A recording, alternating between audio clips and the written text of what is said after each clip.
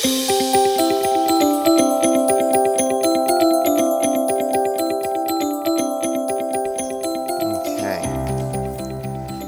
you can go ahead and start turning back toward James chapter 2 and start heading toward verse 14. That's where we're going to be this morning. This to me, the prep this week even felt a little bit like a part 2 to a sermon that I preached a few weeks ago where we were talking about being doers of the word and not hearers only. This kind of feels like it's coming from the same vein, the same thought, which makes sense because it's the same letter that James is continuing to write, and as he's continuing to kind of build this case that he's trying to make for what it should look like as we live out the gospel as the church, it would make sense that he kind of continues to build on themes. But this week, it's more than just he's taking this. If you hear that you should do something and you say, I hope that happens, that's not good enough. You actually have to do the thing, right? That was kind of where we left off a couple of weeks ago. It's not just one thing to say to somebody who's hungry, go, be well fed, God bless you. If you have the opportunity to give them something to eat, to kind of take care of that hunger that they're feeling, right? It shouldn't just stop at hearing that these good things that we're called to should happen, but rather it should instead be that we do the things that we know we're supposed to do. These things that the Word of God has called us to do. These things that we know are good, that we should take care of orphans and widows. Those are some of the examples that he gave us. It's not just that we should hear the truth that these things should happen, but we should also follow through.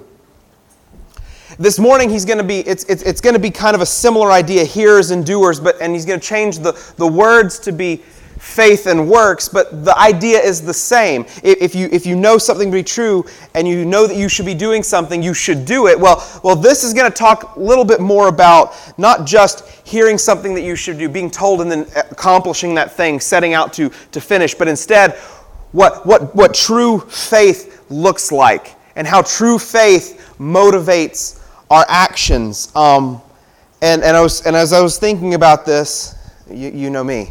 Everything comes back to a movie quote, right? So does everybody remember Batman Begins? Christopher Nolan's first Batman movie, right? The main theme that keeps kind of weaving its way throughout that whole movie, and then I could do my Christian Bale Batman impression. I'm being told no. So don't do that. But I mean, what is it that he says? What is it that he says in that movie? It's not who you are underneath, but what you do that defines you.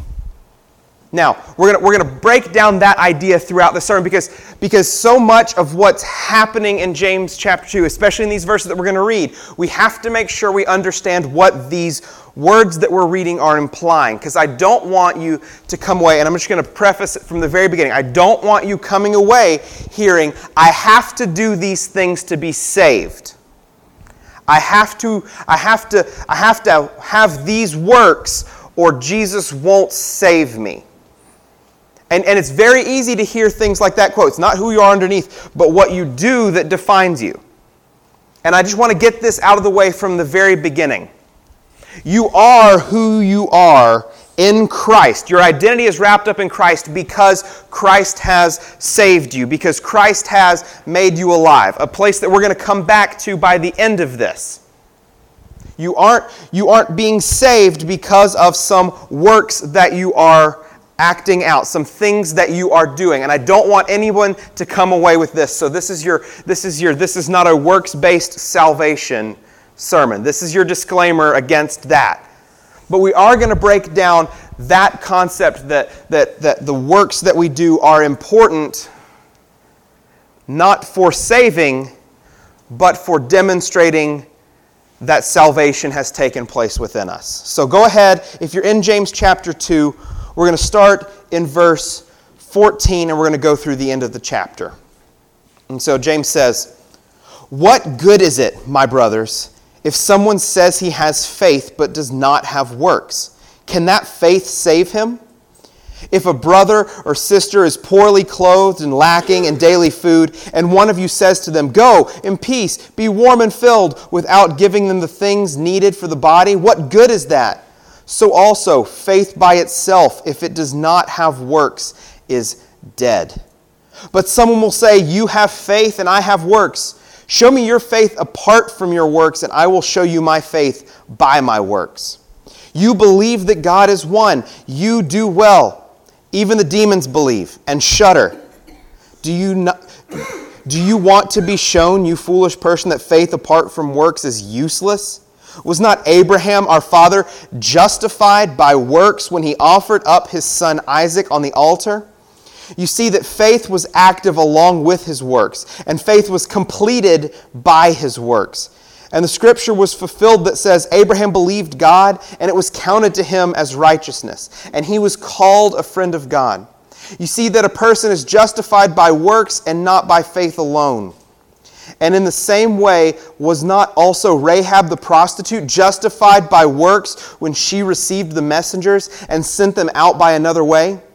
For as the body apart from the spirit is dead, so also faith apart from works is dead.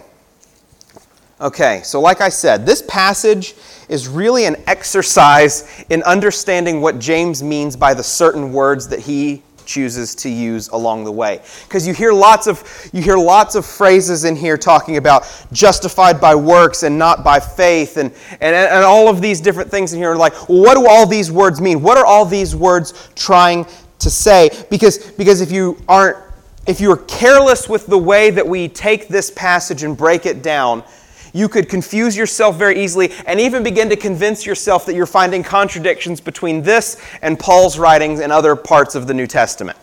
And you could say, wait a second, didn't Paul say that we're justified by our faith? Isn't it faith alone that saves us? Isn't it that our works are all of our deeds are as filthy rags and those aren't necessary and it's all the faith that we have? Yes. And it's also true that what James is saying, that we're justified by our works, but we have to do a little bit of study into what it is that James is trying to say.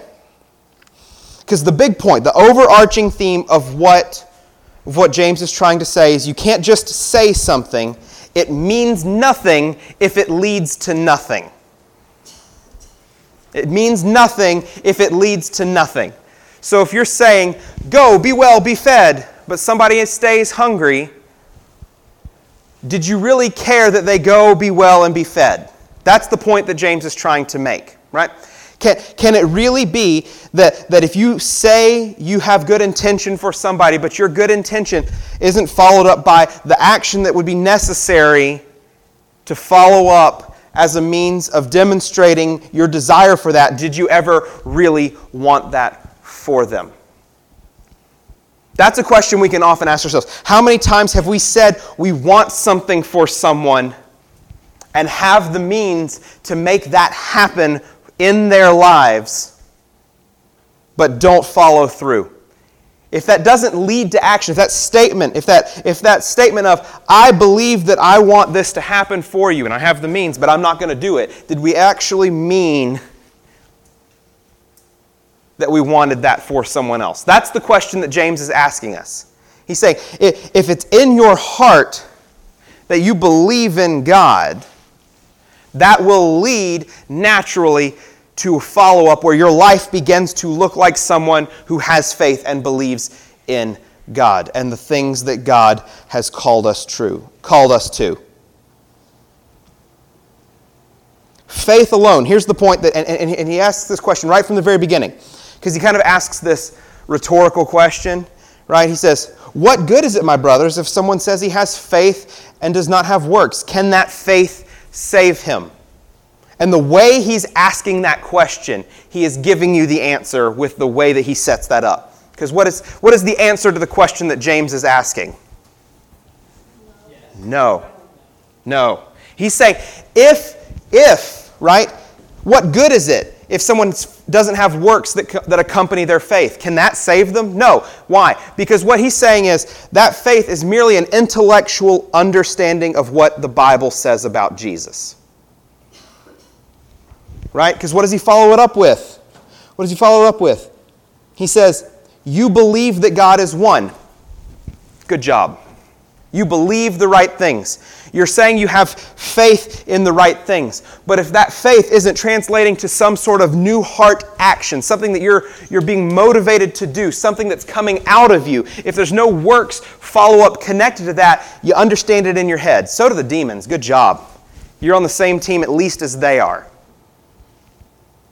Right? He's saying just that faith, just that understanding in your head isn't saving anybody.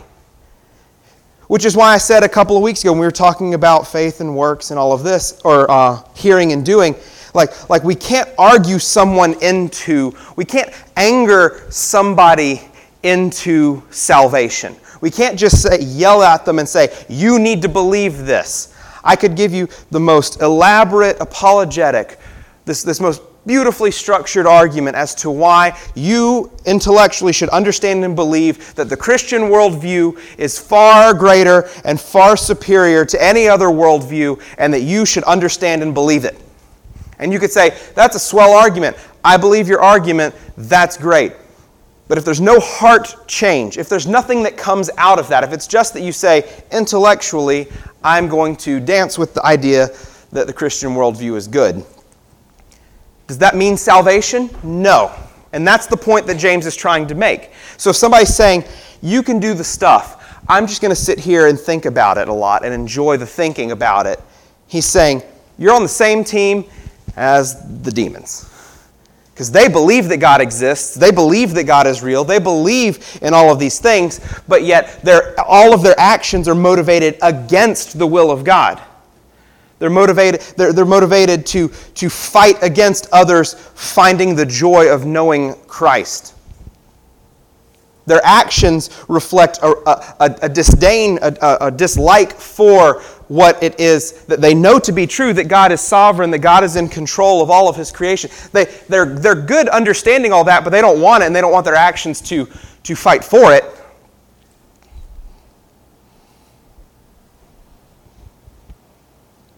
And so if our faith is just merely an intellectual game where we're just kind of thinking about and understanding it in our minds, but it's not translating into something else, what James is saying is, that's not salvation.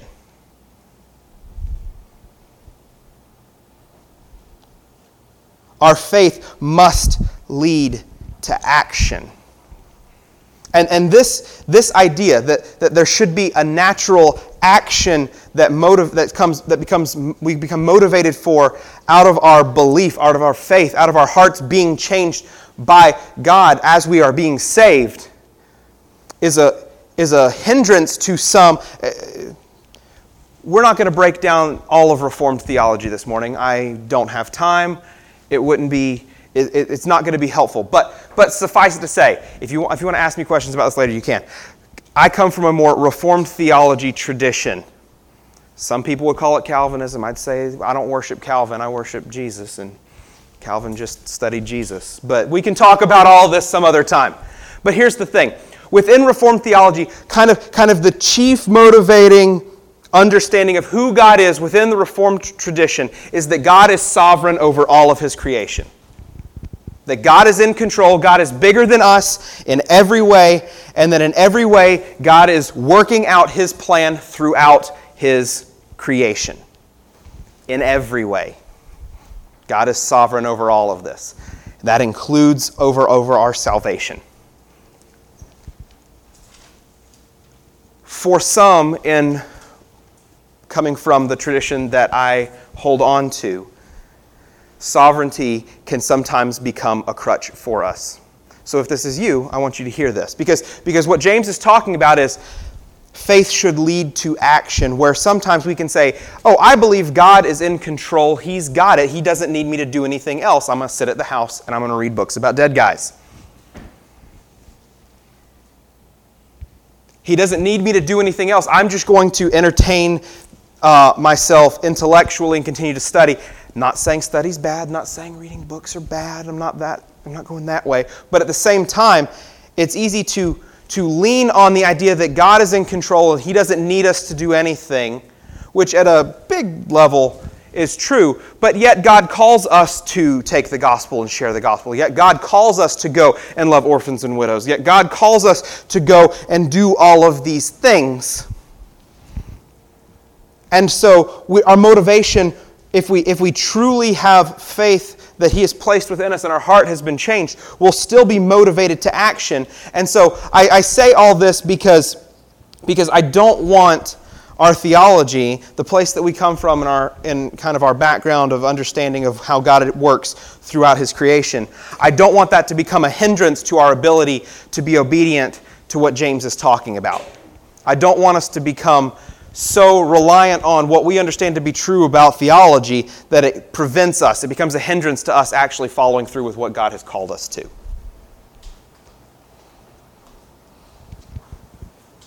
Because the whole thing is we can't just say we believe in something, we have to actually follow through. We're actually called to do the thing. If our faith does not lead to some sort of action, and this is the big point that James is making, if our faith is not leading us to take some sort of real action, if there's not some works that are coming out of it, then it's not really salvation. So introspective question number 1. Are you motivated toward action? Is your faith motivating you toward some form of works? Because if you're not, you need to step back and examine what your faith is based on, what your faith is rooted in. Because belief only puts us on the same level as the demons. We can't rest only on our ability to believe something, to think that something is true. And so what James does at this point is he begins to give us some examples of a few past people from the Old Testament. And he says, look at Abraham, look at Rahab. And here's the phrase that I want us to hold on to that he uses here. Okay? Let me just find the right verse so I give you the right place.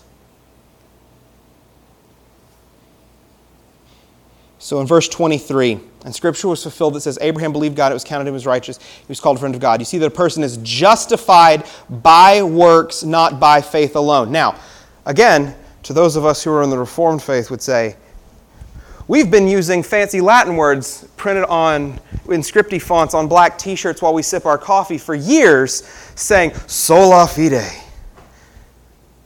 by faith alone, right? Or sola gratia, by grace alone. Or sola scriptura. Sorry, nerds. He's not here, and I'm going to talk about him. I think Nick Souders has a black t-shirt with a scripty sola fide shirt. Yeah. So Nick, when you listen to this, I'm not making fun. I'm just saying, those of us who hear a phrase that says, a person is justified by works and not by faith alone, you go, whoa, hold on. What is James saying here? Because Paul very specifically says, we're saved by faith and not by works.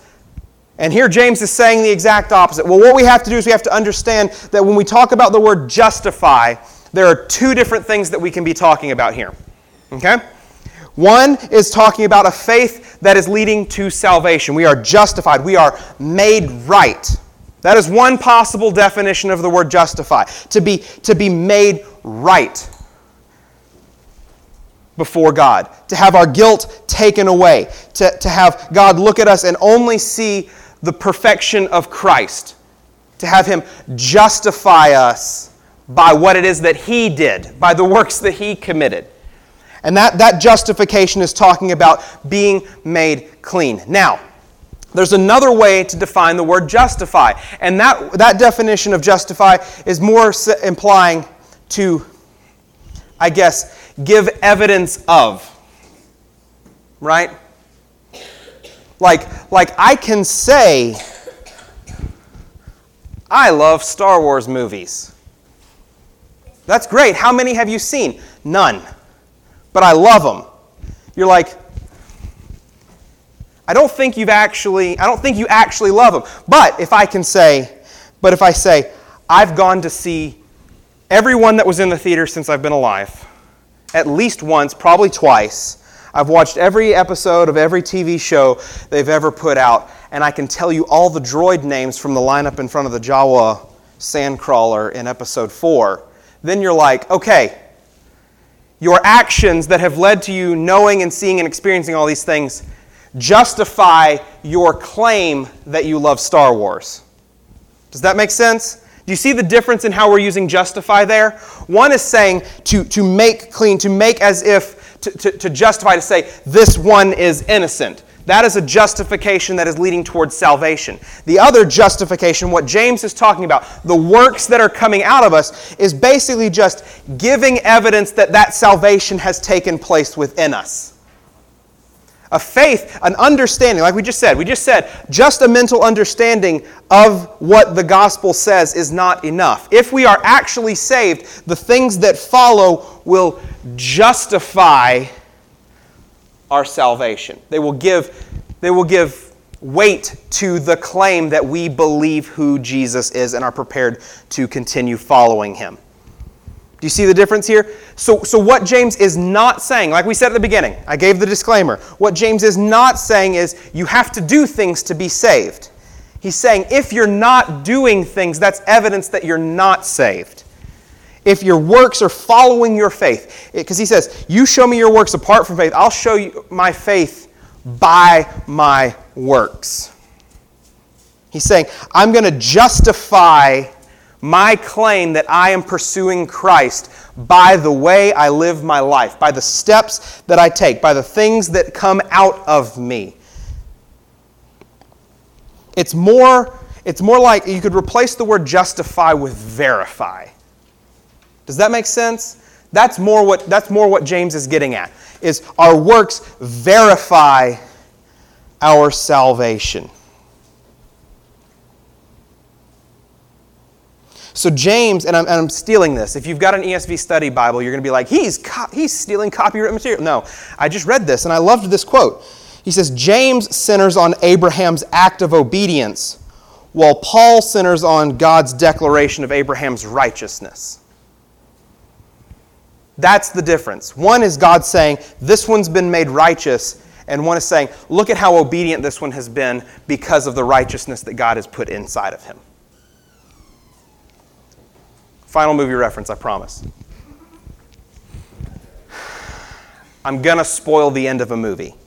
This movie has been out long enough. Who hasn't seen Saving Private Ryan?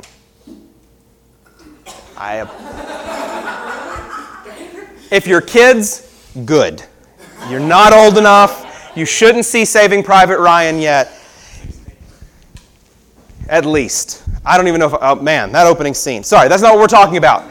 At the end of Saving Private Ryan, one character is talking to Private Ryan. It's not a spoiler that Private Ryan is in this movie. Perhaps Private Ryan, by this point, has been saved. I'm trying to be delicate. One character pulls Private Ryan in and whispers in his ear, right after all of this has happened, at great cost. He leans in, pulls him in, and says in his ear, "Earn this." Right after that, we kind of flash forward to a much older Private Ryan, kind of introspectively looking at himself, kind of breaking down what he meant by earn this. Because what he was calling him to was, there's been a lot of sacrifice made to save you. Someone who throughout the movie says very specifically, I didn't ask for this. I didn't ask to be saved. I didn't demand it. I didn't do anything to earn this salvation. And yet he is saved, and he's told, now earn this. But he's already received salvation. He's already saved. He's already been given life where he should not have had life. But that idea of earn this idea that he should now live his life in such a way that honors what has been made true of him, the identity that he's been given, one who is saved, one who gets to live on beyond the war. And I think that's a beautiful picture of what it is that James is telling us to do. Not saying earn your salvation, because we can't earn our salvation. But live a life that makes sense given that you have been given life at great cost by someone else. That someone else being Jesus. What is the last thing that James says? For as the body apart from the Spirit is dead, so also faith apart from works is dead. We've talked about this before. Apart from Christ, we are dead. Right? Think through Ephesians 2 again. I know we go back to this all the time, but it's because I think it's like the perfect description of what salvation is. But God, being rich in mercy, because of the great love with which He loved us, even when we were dead in our trespasses, did what? Made us alive. Made us alive. And raised us up with Him and seated us with Him in the heavenly places in Christ Jesus. He made us alive. And if we are alive, we have to ask ourselves, what does it look like for someone who is alive in Christ to be living? What does living the Christian life actually look like? Does it look like sitting on our hands? Does it look like huddling up inside a bubble and saying, well, now Jesus has saved me, I'm just going to stay safe till He comes back? Does it look like shying away and hiding from the dangers of the sinful world? Does it look like trying not to see anybody? Does it look like trying to... What does it look like? What does the Christian life look like for you? Because if the Christian life is not one that is pushing you toward loving and serving other people, if it's not pushing you toward going beyond just saying, go, be well, be warm, be fed, and actually motivating you to give somebody a coat, or give somebody a meal, or give somebody your time, if you don't feel that natural inclination to move beyond where you are sitting right now, hearing the Word of God preached, singing songs, eating lunch together, all of these things are good. But if we aren't motivated to go somewhere beyond that, if our faith is only an understanding and appreciation of something that we believe to be true, and that's it, that's not salvation. So we have to ask ourselves, what is true of us? Does your life verify that salvation, that faith, is that genuine change in your heart has taken place? And if it has, and you are fighting against that urge to go and do something, I would heavily encourage you to stop fighting and go. Whatever it is. Maybe it's something here. Maybe it's something far away. But whatever it is, you're called to do it. You're called to make something happen, because that's what the church does. That's the whole point that James is trying to make. What good is it if it doesn't lead to action? It's not. What good is faith if it's not accompanied by works? It's not. Are those works the thing that saved you? Absolutely not. Christ has saved you. He has made you alive even when you were dead. He has given you life, and that life now leads toward living. So let us ask ourselves, what does that look like in our own lives? And what does that look like in our church? And what does that look like in our families? And what does that look like in every aspect, every area of how we exist, where we work, where we go to school, wherever it is? How is our faith being modeled? How is that work that Christ has done? Not being earned, but rather being demonstrated, played out, lived out, verified. Let's pray.